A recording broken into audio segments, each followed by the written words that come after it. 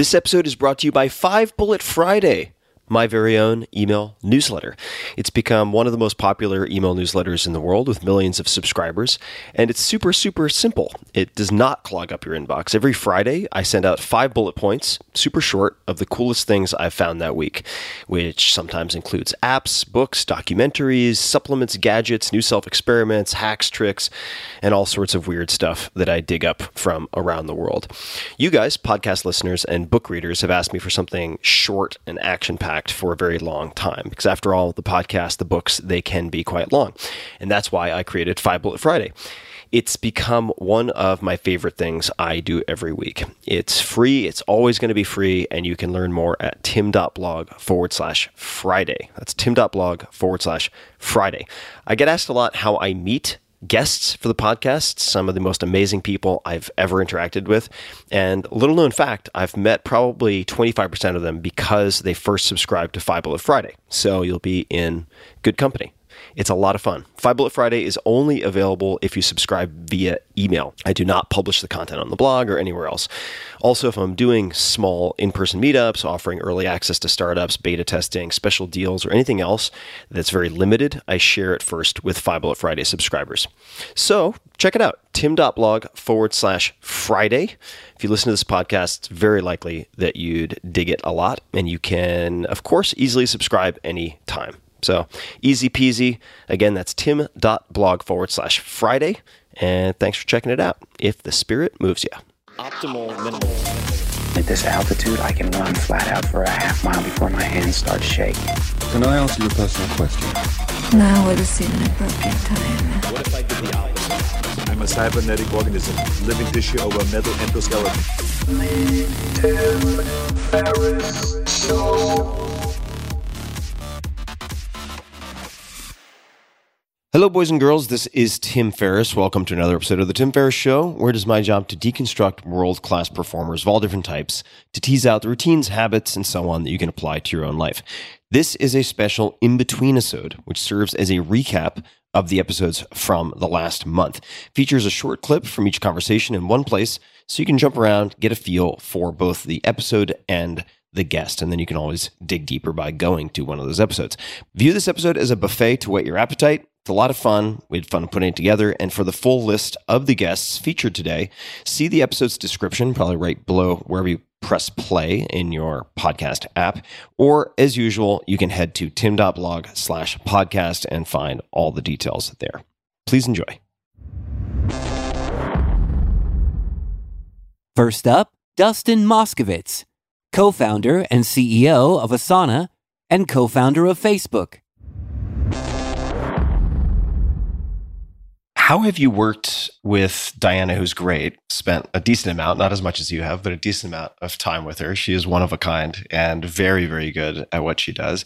How have you worked with her, if you're open to discussing it to whatever extent, one-on-one? What does the format look like, or what were you hoping to accomplish in working with her? Were you working with her mostly because you were basically test driving language and shared concepts that you hoped to put into Asana? Was it mostly individual in the beginning and out of personal interest? Yeah, it's interesting. It's changed over time. I don't have a one-on-one coaching relationship with her at the moment, but a lot of it, when I first started, I was a total novice on the commitments, and I had a lot of stories I was holding tightly, and they were impacting my energy because I believed them. And she really helped me a lot with that. Part of the reason I don't work with her anymore is I kind of know what she's going to say every time. And so I'll do the back and forth on my own. Are you open to, and if not, that's okay, and it could be a hypothetical, but sharing a story that you held tightly? Sure. And I think that would be useful. Yeah, I think the one that has been most difficult for me, and I think is maybe universal for entrepreneurs in general, is just this sense of huge responsibility to keep going and endure and persevere and do well by your employees and this sort of thing. And it's very easy to feel like you're trapped and that there's no other possibility. You're kind of just, Sisyphus as a leader. And I don't want to scare my employees. I'm not thinking about leaving right now, but I think going through the coaching of this really helped because she would just constantly deny me on anything that I really believed. Like, it would be terrible if Asana had a different CEO. And it's like, well, how's the opposite of that story true? Maybe a new CEO would, bring in fresh perspective and like they'd have more energy and like, things like this. Or it'd be terrible if Asana shut down and all of our employees wasted all this time and part of their career doing it. And she'd say, well, how's the opposite of that story true? What about the experiences they got building Asana? What about the value your customers got while Asana was alive? And obviously, I'm still there. So it's not like this coaching led me to think I should leave Asana or shut it down, but it helped me understand that I was choosing to be there. And every day is in some sense a new decision. I can't just walk away tomorrow. Like, that has other kinds of consequences that I choose not to accept. But in the longer arc of time, I have agency here. The Asana employees have agency. Our customers have agency. And it's much more productive for me to engage with the problems from above the line rather than from this place of fear and scarcity and anxiety. And, there's time and place for that. You also need to feel all feelings in the commitments framework. But it's bad if it's just like always a pall on every hour of every day and every decision. And you want to not grip around those things. And so it's useful sometimes to indulge in, how is the story not true? And, with Diana, she'll go all the way to fear of death and like, imagine your own funeral and like whatever your deepest anxiety is, and just try and loosen your grip on that. And for people who want maybe a name for the technique, there's more to it. And Diana has her own flavor and approach, but the turnarounds that are often associated with Byron Katie, people can find the work online and worksheets that are really helpful for this if you aren't able to work with someone like Diana. Yeah. The 15 Commitments is also an excellent book, and an excellent book not just for companies. It's a great book if you want to improve your communication with your significant other, which is actually how I used a whole large portion of that book with significant others. I just want to add to the other thing it's a lot like is cognitive behavioral therapy. So, if you want to take a more Western approach, I think it gets at the same ends with very similar methods. Yeah, totally. One particular aspect of what Diana Chapman and Jim Detmer, who've both been on the podcast, embrace that I have always, well, this is a story. It's a part of this whole training is like helps you to identify the stories. But my story is that I have long struggled with having incredibly uncomfortable clearing conversations when there is a conflict or you feel some resentment or whatever it might be. And I think historically, there's been a lot of fear for me around the consequences of trying to have an open conversation about these things. So my question is, how do you handle that if you implement it at Asana, those types of clearing conversations? Or broadly speaking, if this is easier, just disagreements, tension between or among employees and so on. Yeah, it's a big company, so I don't think it happens the same way everywhere. But what I try and coach people to do and what I experience with my immediate team is that we do try and get into this mode. It's a little bit conscious leadership. It's a little bit nonviolent communication, but very speaking unarguably, reflecting back what the other person said to make sure that they feel understood. I've definitely, over the years, my biggest takeaway with conflict is people want to feel heard more than they want the decision changed.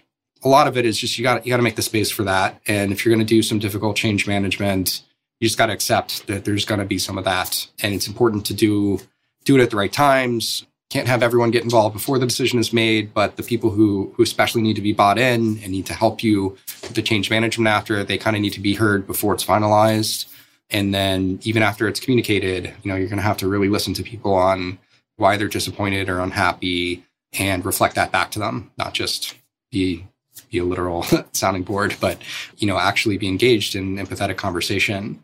I think that goes the longest way. And sometimes people use, conscious leadership has a literal clearing script. The facts are, when this happened, I generated this story or I had these feelings. And this is meant to explicitly get away from language like, you did this and that made me feel angry. The whole idea with conscious leadership is you're responsible for your own feelings and you're going to have a reaction. That doesn't necessarily mean the person was trying to hurt you or that that's really what happened. Often it has to do with, stuff from your past or your childhood or situations like that you don't want to experience again. And your body is bringing them up again. And so just trying to bring some awareness to that, bring it into the room. There's two people in the conflict and they're in different positions of power or different positions with respect to the decision being made, but they each need to play their role in a mindful way and be as above the line as they can and be present. And that's really what we're going for. Next up, Daniel and David Lieberman, visionary entrepreneurs and investors and co-founders of both Product Science and the Lieberman's Company. Were you guys not afraid? Just for your personal or family safety?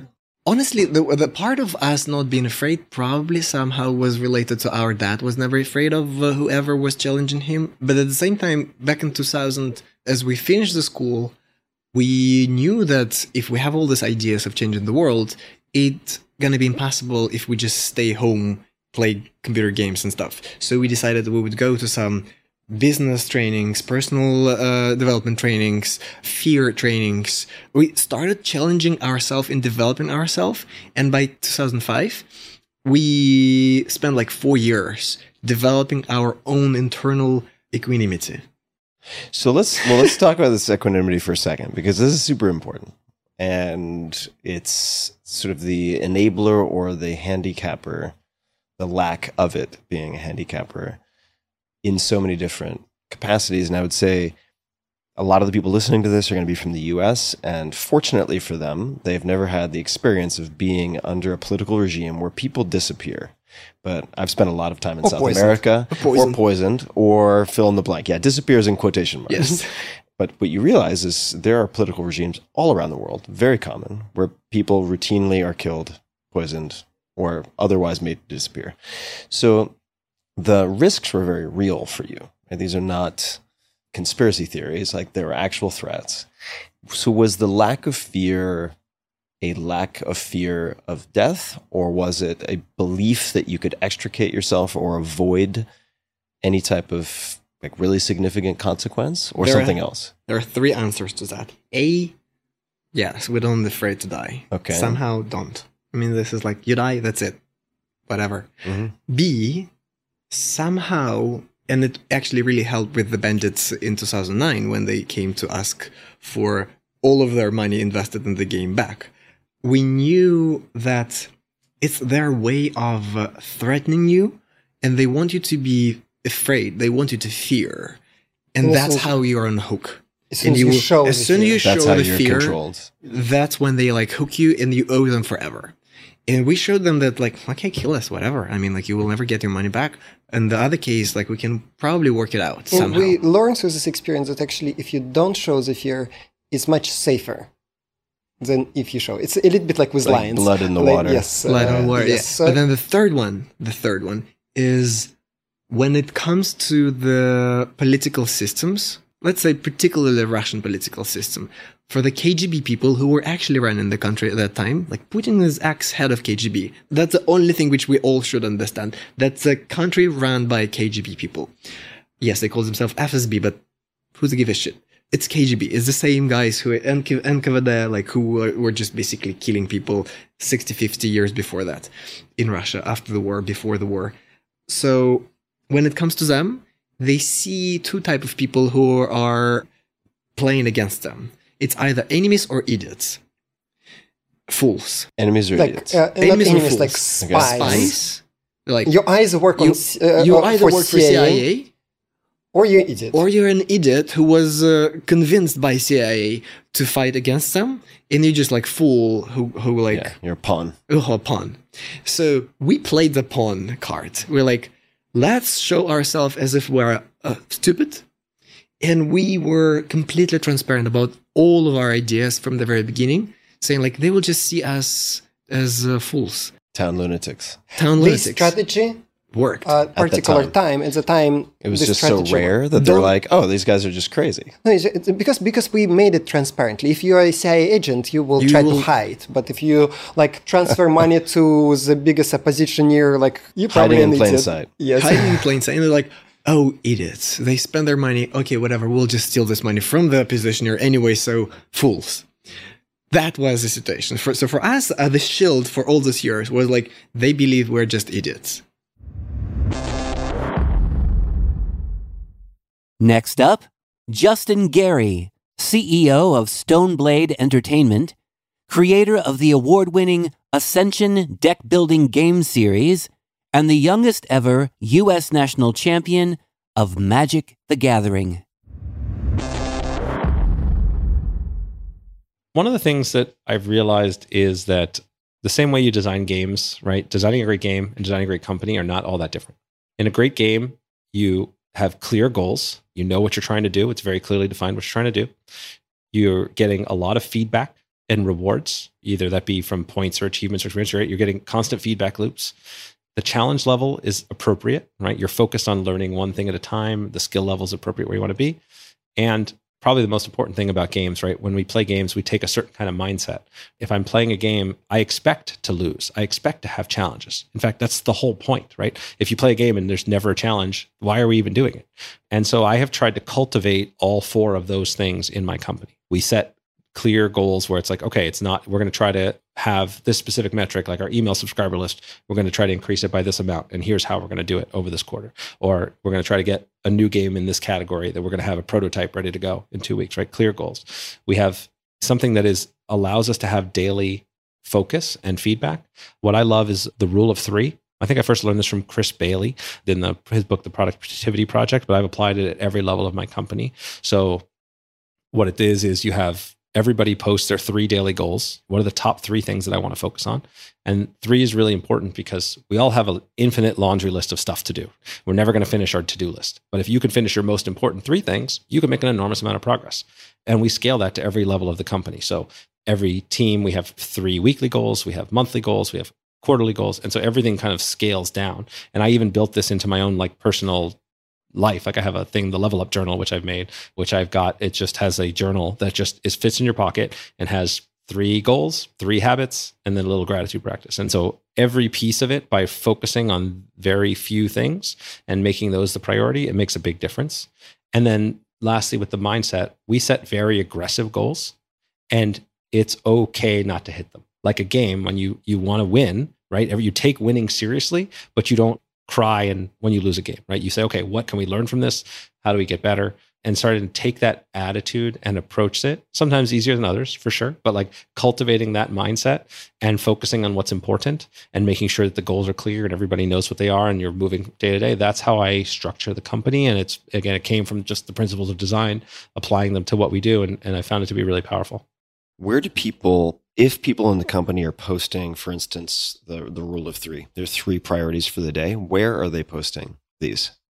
So we have a company Discord. We have a channel in our company Discord that everybody posts their 3 goals for the day. There's a separate one for weekly goals, a separate one for monthly goals, and a separate one for quarterly goals. And so you can always look back and see what everybody is doing at any given point if you care to, at the main focus. It also helps us stay connected, right? Because we're a 100% remote team now.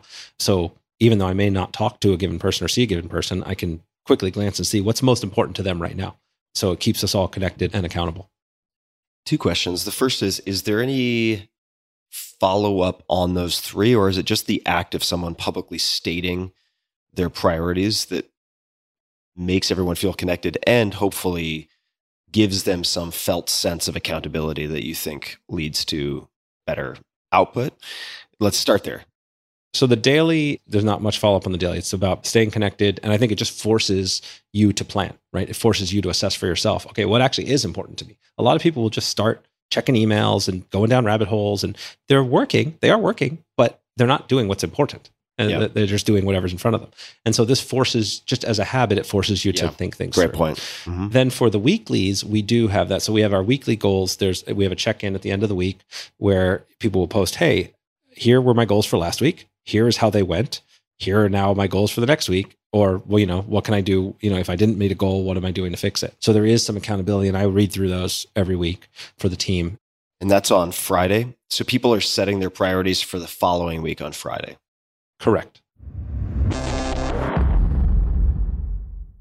Last but not least, Dr. Shirley Sarman, PT, PhD, Professor Emerita of Physical Therapy at Washington University School of Medicine, and author of the seminal physical therapy book, Diagnosis and Treatment of Movement Impairment Syndromes. As a physical therapist, even though I got a PhD in neurobiology because I wanted to solve the motor control problems of the stroke patient, I stayed very physically active. I started really running and doing things when I started my PhD studies and after encountering this physician, and learned a bit about nutrition, breaking all the family tendencies. And then, again, learning about musculoskeletal problems, even though I was really interested in working with neurological patients, people with spinal cord injury, head injury, stroke. I had always had this tendency to look at how people moved, and I always tried to figure out why they were moving the way they were moving, et cetera, and got involved with musculoskeletal patients, and they started getting better. So I had to figure that out. And then I applied my own ideas to myself. I don't know how folksy you want to get at, but there are really some funny stories. Oh, let's do it. Oh, yeah, no, we love funny stories around here. Well, and it really related to doing this quadruped little exercise. So one sort of funny story was I was really poor going through getting my PhD because I didn't have any income and was living off of a minimum amount of money. And so I didn't get to buy new clothes very often. And I had a pair of slacks that I was wearing for a long time, and a friend actually took me out to play golf, and it was an older woman at that time, and we're out playing golf, and she says, Shirley, you've got your pants on backwards. And I said, I'm working on my PhD. I think I ought to be able to know how to put my pants on. And so we started looking at the darts, and sure enough, I had them on backwards. Well, before my alignment was such that they looked all right. But now that I was doing this quadruped exercise, they didn't look all right. They were looking funny because I had changed the curves in my back and my buttocks. And so that's why she caught the idea that I wasn't wearing my pants right. Which quadruped movements were these? It's just the idea of being in quadruped and just letting your back go down and then rocking back. Yep. I tended to ride the bicycle. I was a catcher for 3 different softball teams. So I was really in a posterior tilt with a really flat back.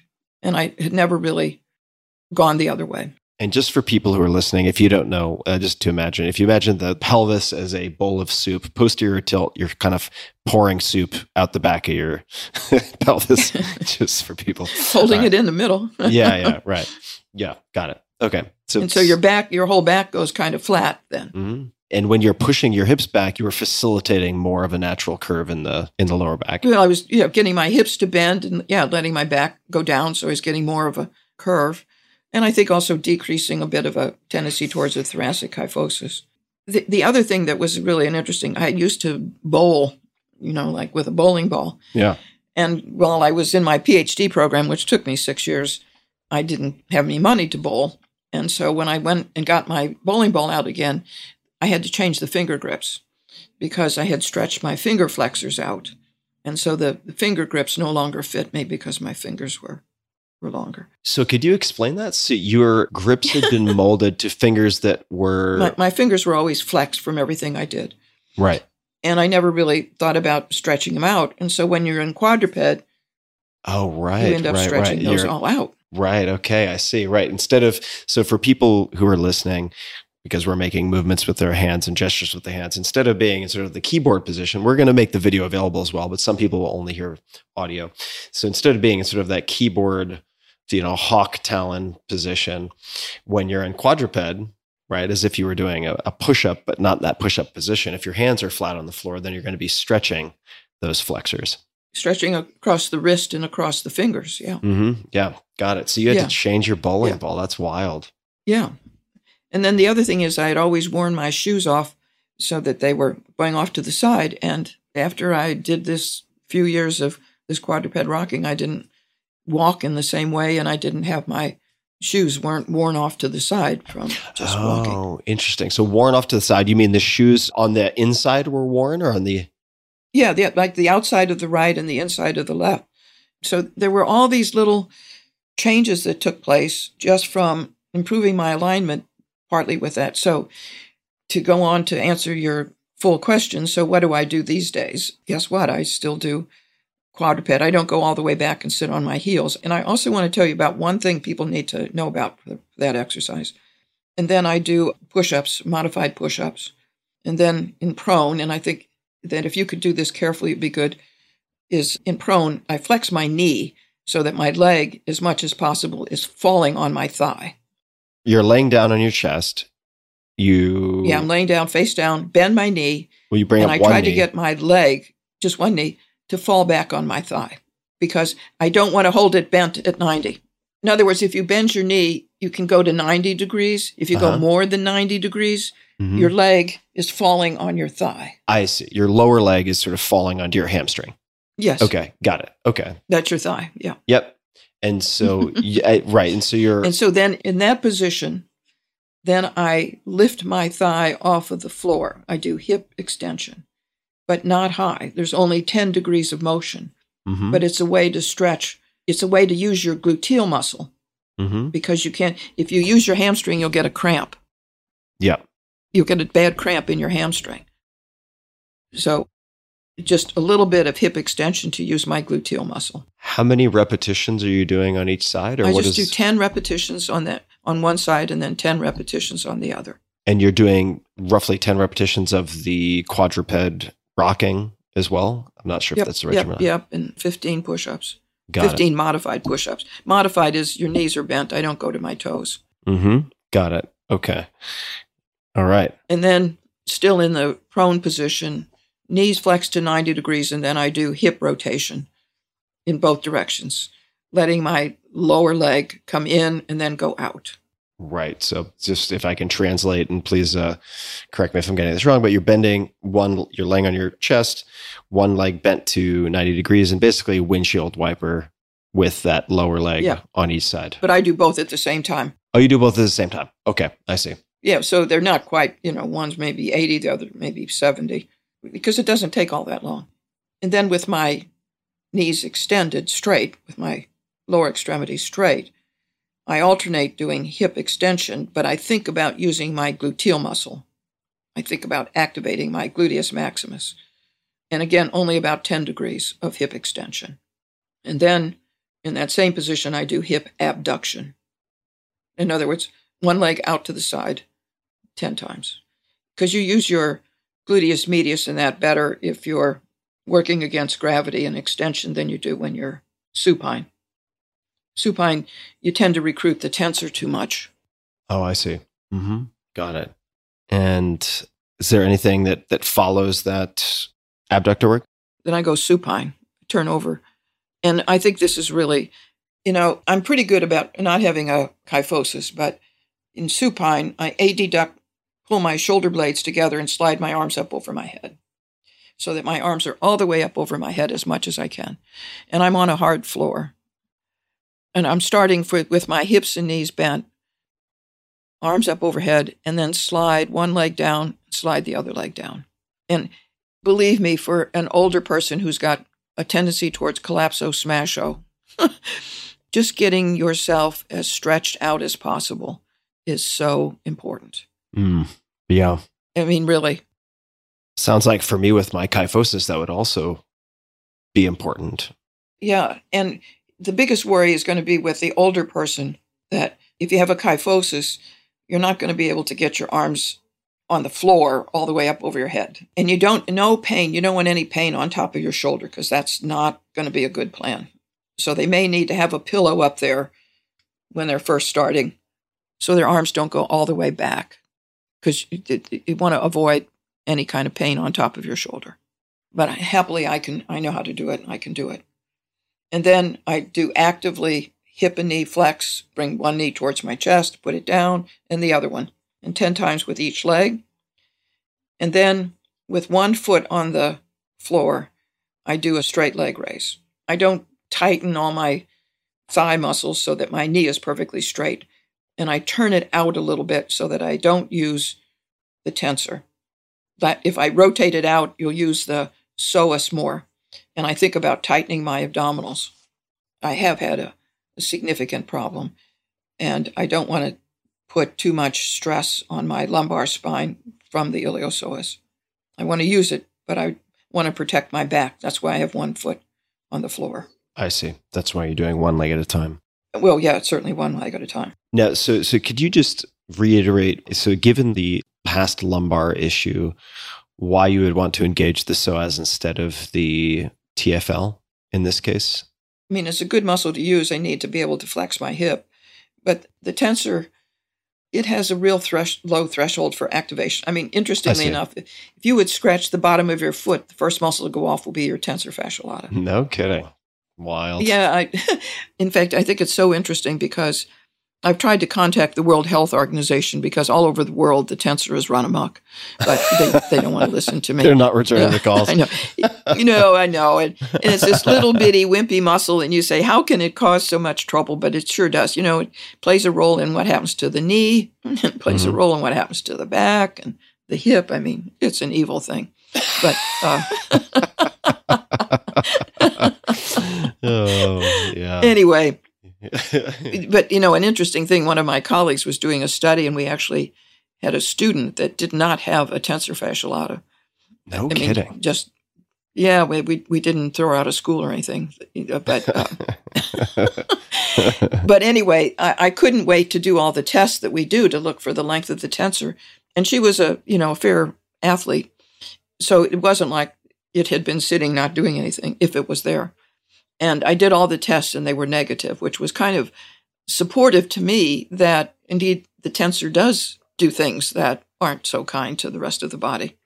So anyway, all that to say, that's why when I do the straight leg raise, I try to laterally rotate my hip because I'd rather use the psoas.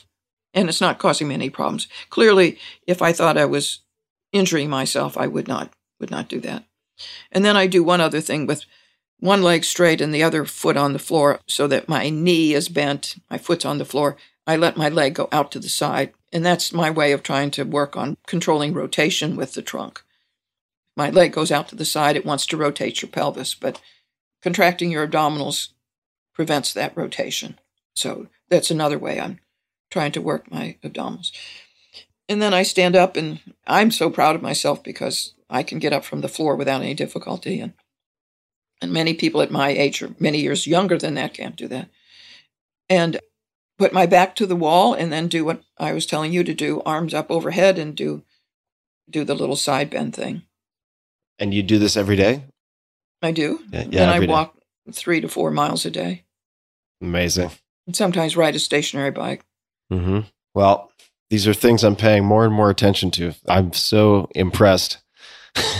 But let me tell you one thing now, Tim, that the quadruped, as much as I love it, and I think it's important whether you have a shoulder problem, a cervical problem, etc., is that one of the things that's a problem, though, is, and it can be for several reasons, but again, the tensor is one of them. If you rock back and your hip medially rotates, in other words, I've found this in some patients that as you rock back, your hip should just flex. But if you are monitoring the femur, you can sometimes see that it medially rotates. That is really bad. And the reason why it's really bad is because it's rotating in your knee joint too. And that's a good way to set yourself up for an ACL tear, anterior cruciate ligament. And I think people should be monitoring that. Anybody that's doing that, one of the things that helps is if you slightly laterally rotate your hips. You know, many people, particularly men, come with what we call femoral retroversion. Do you know what that is? I don't. Mm-mm. You probably have it. Femoral retroversion, it's a structural variation. And so the femur, as you know, has a head and neck on it. It's angled. Well, it's also rotated on the shaft. And in the ideal world, the average, not the normal, the average is that rotation is 15 degrees. So the head and neck of the femur are pointing 15 degrees forward. Now, many men, it's not rotated. So what it means is that when you're doing your hip rotation, you go out a long ways, but you don't go in. That's true for me, for sure.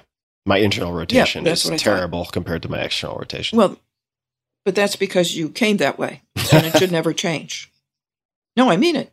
And so and men need to know that. And so, in fact, that's a problem, because if your tensor is really developed, you could be sitting in hip medial rotation when you shouldn't be. And if your glutes are really good, that'll also medially rotate your hip when you're sitting. That's a problem. But one of the ways if you're trying to do the quadruped thing, is to turn your hip out a little bit when you're in the quadruped position. So your feet would come together a little bit closer. Right. More of like a wrestling parterre position. But meaning, yeah, I don't know. I never wrestled. Yeah, I can pick up the slack on explaining that then. So well, not with a referee anyway. Okay. So anyway. right. So from the feet to the knees, it would just be making a very, very, very slight V shape. It's not a V shape. The lines would converge, in other words. Right. Yeah, your feet would be a little bit closer together. Yeah, exactly. Mm-hmm. You're funny.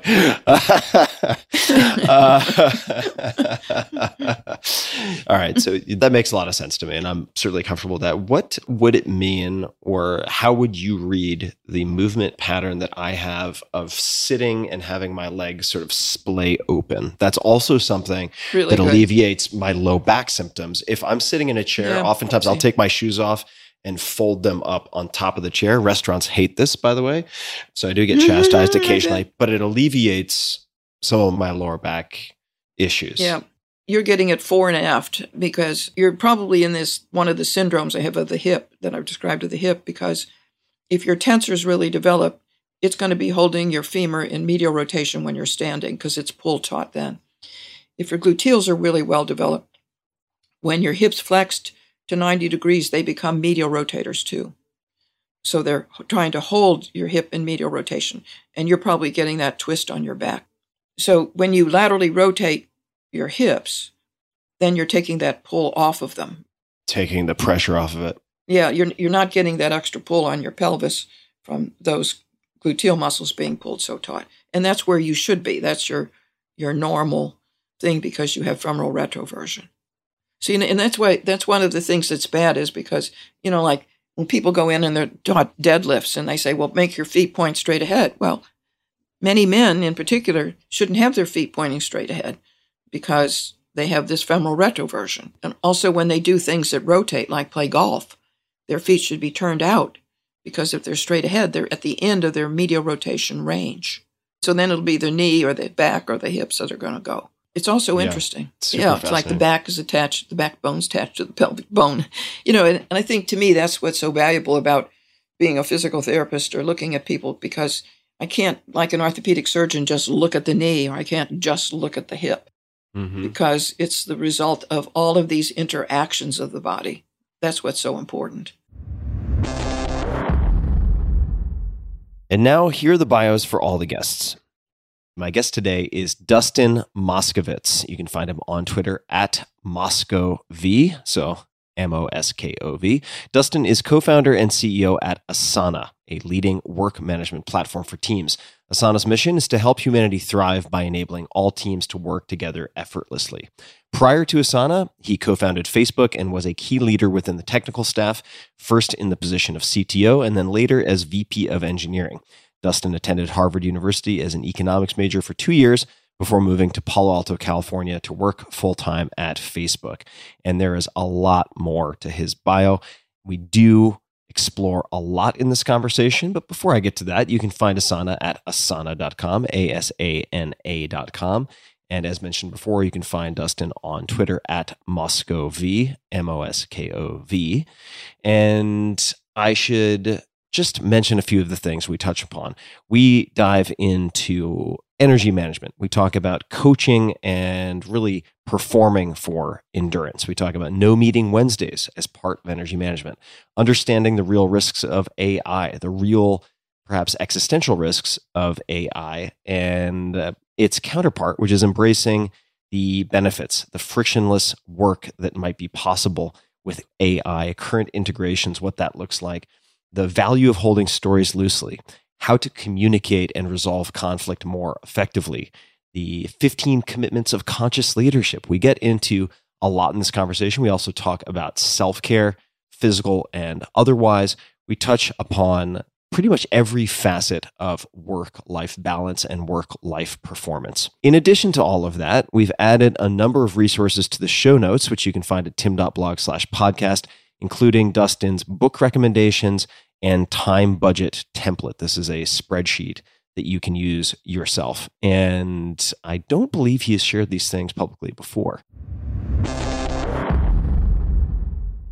In this episode, I have brothers David Lieberman and Daniel Lieberman. They're both entrepreneurs and investors, one-of-a-kind entrepreneurs and investors with a close partnership spanning 16 years. They gained valuable experience at Snap, contributing to projects involving avatars, Bitmoji, animation, and product operations. They are currently based in LA, where their primary focus is on building product science, a service dedicated to optimizing mobile apps. I'm going to pause here and just say there's a lot more to this story and this conversation than the bio I am reading. We get into crossbows. We get into Russian mobsters. We get into some of the craziest stories, honestly, I think I have ever heard. So take everything I'm saying as just a preview of one dimension of 17 dimensions that we will share. Moving on, the Lieberman brothers have established the Lieberman's Company, referred to as a people company, through their commitment to the Founders Pledge. They've allocated all future earnings and economic value for the next 3 decades to Lieberman's Co., including founder shares of product science and potential returns from future investments. Some of you may recognize the Lieberman brothers from a fascinating profile in the New Yorker on selling shares in yourself. What might that look like? What can that look like? What might it look like to invest in other people for their future earnings, etc.? They have a lot of wild ideas, a lot of great ideas, and you can find them online at Liebermans.co. That's spelled Libermans, Liebermans.co. You can find them on Instagram at Liebermans, so Libermans, and there's a lot in the show notes. So there's going to be a lot in the show notes here, so be sure to check out the links after the episode at tim.blog/podcast.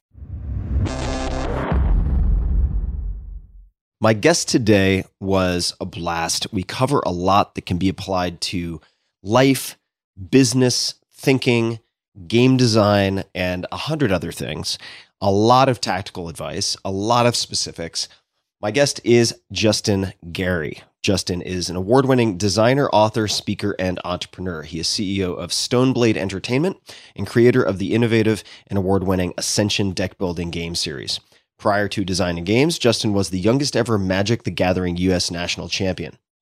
He has studied creativity and applied the principles of design to create dozens of products over his 20 years in the industry for brands that include Marvel, World of Warcraft, and the Wharton School of Business. Today, he designs, consults, and teaches creativity around the world as a digital nomad, and there is a lot in between. We get into the weeds in the best way possible in this interview, cover a lot of ground, a lot of varied ground, so I hope and think you will enjoy it. You can find Justin online in many places. ThinkLikeAGameDesigner.com is one such place, and I highly recommend the podcast by the same name. On Twitter at Justin_Gary, and we will link to everything else, LinkedIn, Stoneblade, and much more in the show notes at tim.blog/podcast.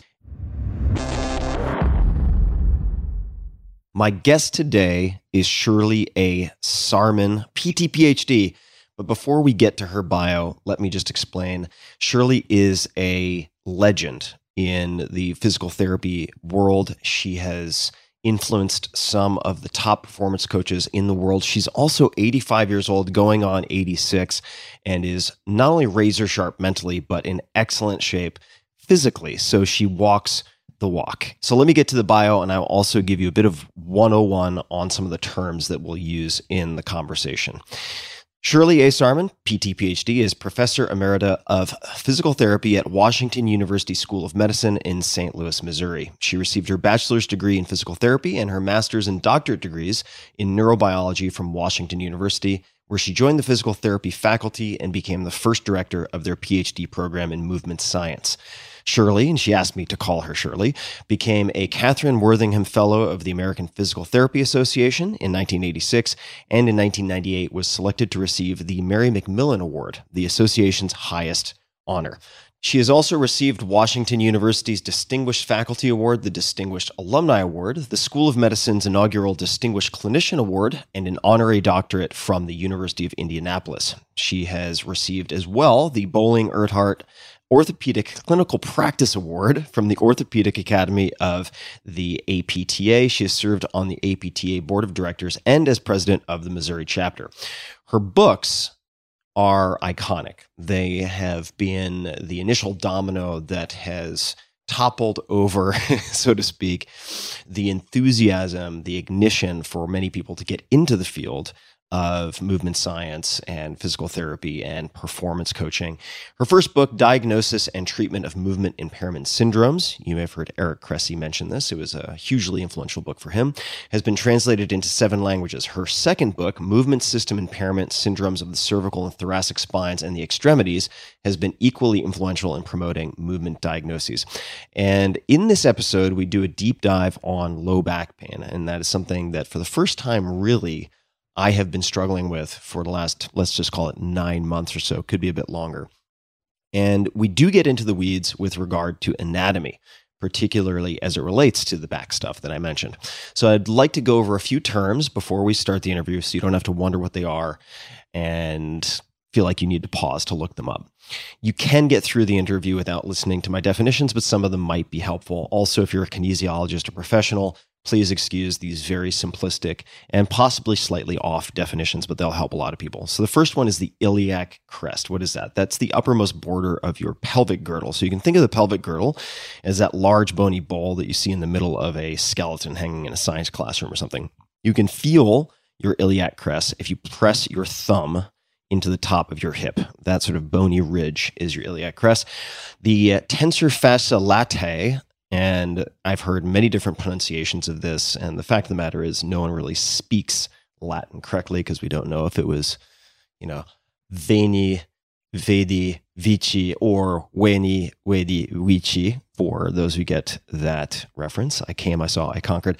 So anyway, it is better known and abbreviated as the TFL for a lot of people. So the TFL is a muscle at the outside, very outside portion of the thigh at the very top. So you could think of it also, people think of it as a hip muscle sometimes. You use it to balance your pelvis when standing, walking, or running. If you ever give someone a piggyback ride and a muscle gets super sore on the side of your hip, that is probably at least including the TFL. You also use the TFL for abducting your hip or pulling it away from the midline of your body compared to adducting with 2 Ds, which would be pulling it toward the midline. One way that I remember that, abduction, it's like an alien abduction, taking you away. So moving the, say, leg away from the body, abducting, bringing the thigh in, adduction, so like an adductor machine at a gym, one of those Susan Summers Thigh Master type machines would be that. We also talk about muscles that assist in lateral rotation. Lateral rotation is rotating away from the center of the body. Medial rotation is rotating towards the center. So imagine if you turned your feet outwards to look like you were duck-footed, that would be lateral rotation out to the sides. And then if you turn them inward to be pigeon-toed, that would be medial rotation of both femurs inward. All right, psoas major. I also mentioned psoas major. That's spelled P-S-O-A-S, major. That is a large muscle that joins the upper and lower parts of the body, and it also contributes to a lot of lower back pain. It connects to the inside of the lower back. And if you were to take, say, your 4 fingers and move them 4 inches to either side of your navel and then press in, say, 4 inches, that would probably touch your psoas major, which is why massage therapy that addresses it can be so uncomfortable. For you chefs out there or hunters or people who might recognize this, this would be the equivalent of your tenderloin. So if you're wondering what a tenderloin is, it is this muscle in many animals. And there may be other ways to use that butchering term, but psoas major, tenderloin, there you have it, used mostly for posture and so on. We also get into stenosis as it relates to my spine. So stenosis is an abnormal narrowing, and I have some stenosis around L4, L5, which is in the lumbar spine or lower spine, which puts pressure on some nerves there and causes all sorts of pain. The thoracic spine is more of, say, the middle of the back, and kind of you just think between the shoulder blades for simplicity. Okay, last, and I could say not least, but who knows? These are all kind of equivalent and useful. You have supine versus prone positions. Supine is lying on your back. Prone is lying on your stomach. If you've ever wondered what a supinated grip is or a pronated grip, supinated is palm up. And you can remember that because if you want to pour soup into your hand, you have your palm up. Okay, so that is supine. And honestly, learning the basics of anatomy and the basics of some medical terminology is, I think, one of the best, absolute best investments you can make in your health, because then you can talk the talk with professionals and they take you more seriously. They give you better advice. They give you the straight scoop. So this is all a very good investment of time. You can find a glossary of these terms and more in the show notes for this episode at tim.blog. And I do want to mention one other thing. If you want an incredible rotating view of different muscles, like the QL, we talk about the quadratus lumborum. That's sort of this squarish, rectangular muscle in the lower back area that is sort of the grand central station of all sorts of things. If you want to see anything, the psoas major, check out the Essential Anatomy 5 app for iOS and Android. And you can see all of this. You can also see the circulatory system and all sorts of other things. It's a great app. Really enjoyed it. And there are short YouTube tutorials that I recommend taking a look at if you end up downloading it. And that was referred to me by professional drummer Dave Elich, who helps people improve their mechanics, technique, and much more. And there you have it. So if you want a video to go with this, I did record a video of this conversation, and I get up and walk around and she does an assessment with me live. You can go to my YouTube channel, youtube.com/TimFerriss, 2 R's, 2 S's, and that will have some helpful graphics and so on overlaid into the video. Hey guys, this is Tim again. Just one more thing before you take off, and that is 5 Bullet Friday. Would you enjoy getting a short email from me every Friday that provides a little fun before the weekend? Between 1.5 and 2 million people subscribe to my free newsletter, my super short newsletter called 5 Bullet Friday. Easy to sign up, easy to cancel. It is basically a half page that I send out every Friday to share the coolest things I've found or discovered or have started exploring over that week. It's kind of like my diary of cool things. It often includes articles I'm reading, books I'm reading, albums perhaps, gadgets, gizmos, all sorts of tech tricks and so on that get sent to me by my friends, including a lot of podcast guests. And these strange esoteric things end up in my field, and then I test them, and then I share them with you. So if that sounds fun, again, it's very short, a little tiny bite of goodness before you head off for the weekend, something to think about. If you'd like to try it out, just go to tim.blog/Friday. Type that into your browser, tim.blog/Friday. Drop in your email, and you'll get the very next one. Thanks for listening.